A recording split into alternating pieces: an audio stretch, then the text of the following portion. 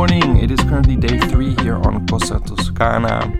I'm kicking it straight off because I woke up and I walked towards the breakfast restaurant, and I already noticed that housekeeping, they were cleaning all the rooms, and I already thought to myself, it's kind of early, but that's okay. And I sit down in the breakfast restaurant, I start eating my breakfast, and then the waiter comes to me and he says like, "Sir Mike, we are about to close." And I'm like, "What are you talking about? It is 8:45. And he's like, "No, sir, it's actually 9:45. We had a time zone change." And I think to myself, what? I look at my phone. Obviously my phone, my watch, nothing auto changed. So I'm missing an hour this morning, and I also feel that I am the only person. And then I think to myself, isn't Costa supposed to inform me that there is a time zone change during the night? Because my only experience with this is that the ship kind of stays in one time zone, or kind of moves time zones really quickly, because also on this sailing I think we go through at least 3 or 4 different time zones, and are we supposed to just figure that out by ourselves?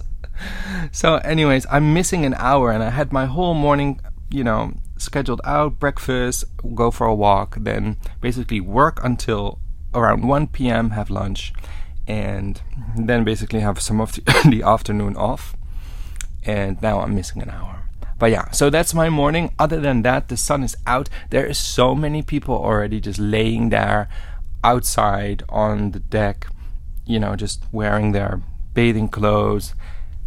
And it's the weather is nice. It's kind of windy still, which is to be expected. You're on the ocean, but it's not warm enough to pretend like it's 30 degrees. It's gonna come. It will come in the next few days.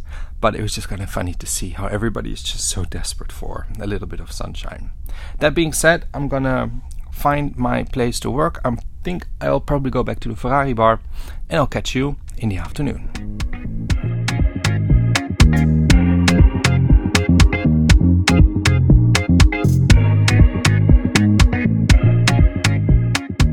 I have to apologize for my statement before, with all the people being outside pretending that it's super warm.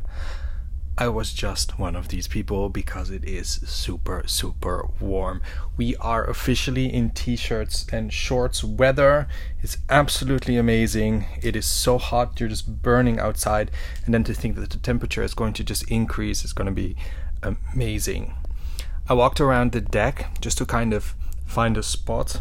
I think for a cruise like this, you want to kind of find a spot where, it's just gonna kind of be your spot in that sense.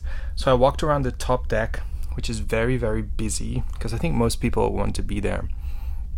But I determined that on deck 8, where you can walk all around the ship from the outside, that's where you want to be. And I found this amazing kind of sofa almost that was just super, super nice. So I spent a little bit of time there. I started reading my book and just kind of have some downtime, because of course every day I want to make sure I relax and I enjoy as well. I also had lunch. I went down to deck 6 to La Marmera restaurant. I've never been there for lunch, and it was the buffet.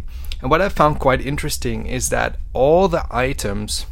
No, actually, let me rephrase that. When you go to the buffet restaurant on deck 8, you're not allowed to self-serve, right? There's always somebody there that will put it on your plate. But then on deck 6, it's, of course, a little bit smaller version, but mainly the same buffet. And it's all self-serve. So I thought that was kind of a funny difference. And I had a nice little lunch there. And of course, earlier I spent around maybe 2-3 hours working again from the Ferrari bar, which will be my office for the rest of this trip. The Starlink Wi-Fi was amazing because we're out on the Mediterranean. I was getting up around 40 megabytes per second, which was very, very amazing. And all these people started coming up to me. I think they all thought I was a Costa employee, because I've kind of, it might look like that this is my office and you can just come by and ask me questions. But of course, I am not a Costa employee. I'm now back in my cabin. I'm going to relax for a little bit and then slowly prepare for dinner and whatever comes in the evening. Around the ship, there's many things going on. You can dance, you can do sports, you can do all these things, but I think that most people are just choosing to relax in the sunshine. And why not, right?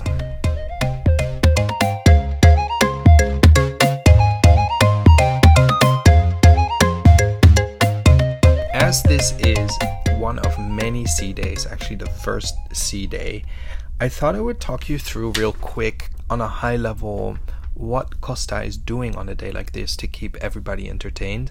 And basically you can get entertained or be entertained from 8 a.m. all the way to like 2 a.m. the next morning. In the morning time, it starts with a lot of sports. So whether it's yoga, cycling, walking, all these things. And then late morning, it starts, the games are added. Like today at 10:30, there is Pictionary, another game called Cornhole. There are workshops also being held, although I have to be honest and say that most workshops to me are just sales pitches. They aren't actually workshops. There is dancing if you like that, and then at 11:30 in the morning there are team games and more quizzes. There's a volleyball tournament, more dancing, and more sports, if you will. And then in the late afternoon, it is all about just relaxing, hanging out. There's DJ sets, there's another basketball tournament, a dart tournament. You can get a tour of the spa, you can do a creative workshop, there is more quiz time, and then also there will be more dancing, but more like the fun kind of group dancing, more fitness. And then in the late afternoon, early evening, there's also tours throughout the restaurants. And again, I think that's probably more of a sales pitch. And then in the evening time, of course, we will move into the more traditional evening entertainment.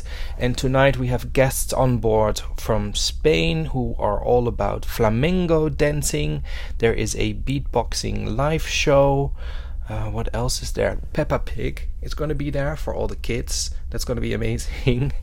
And yeah, so there is something going on at every point of every day, and especially on a day like this at sea days, you can get entered or be entertained all day long if you want.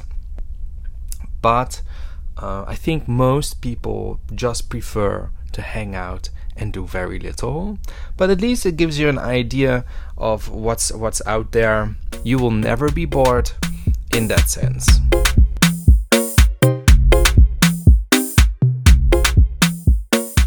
That is a wrap for dinner. The thing is, we had a 4-course meal, and for the very first time I was still so hungry after that 4 courses that I ended up going to the buffet and had more food. Not sure if I'm just really hungry or if the food just wasn't filling, but that's what happened. We also had a new person at the dining table today, and of course, as luck would have it, because the world is so small, this person is from the town where I grew up in, which is very strange because it's a very, very small town. But again, that's just how the world works. There's still lots going on the ship. I'll probably maybe have a walk around still, but I don't expect anything to happen. There are all sorts of shows happening, flamenco, etc., etc. But I'm gonna end the audio diary for today, the podcast episode. So if you haven't subscribed yet, doesn't matter if you're listening through Spotify, Apple Music, or wherever you're listening through, hit subscribe. And also, don't forget to check out the sponsor for today's episode, which is epiccruisedeals.com. If you want to know when your favorite sailing is going to go on epic sale, or when the cruise lines are dropping the prices of cabins on board ships that you're a really big fan of, you need to sign up for epiccruisedeals.com. It is 100% free. It is a team of people that all day long is looking at all sorts of cruise fares, and whenever the price drops, you get an email notification alerting you that the cruise line has just reduced fares on sailing X, Y, and Z. It is an amazing service. It is 100% for free, and it's an absolute must that you join and sign up. That being said, again, guys, we are gonna go on day 4. in the next episode. See, I already lost count, but it's going to be Athens, Greece. We'll be there for 2 days, including an overnight in port. So basically the ship just becomes a random hotel. It'll be interesting, it'll be a first, and I'll see you in the next episode.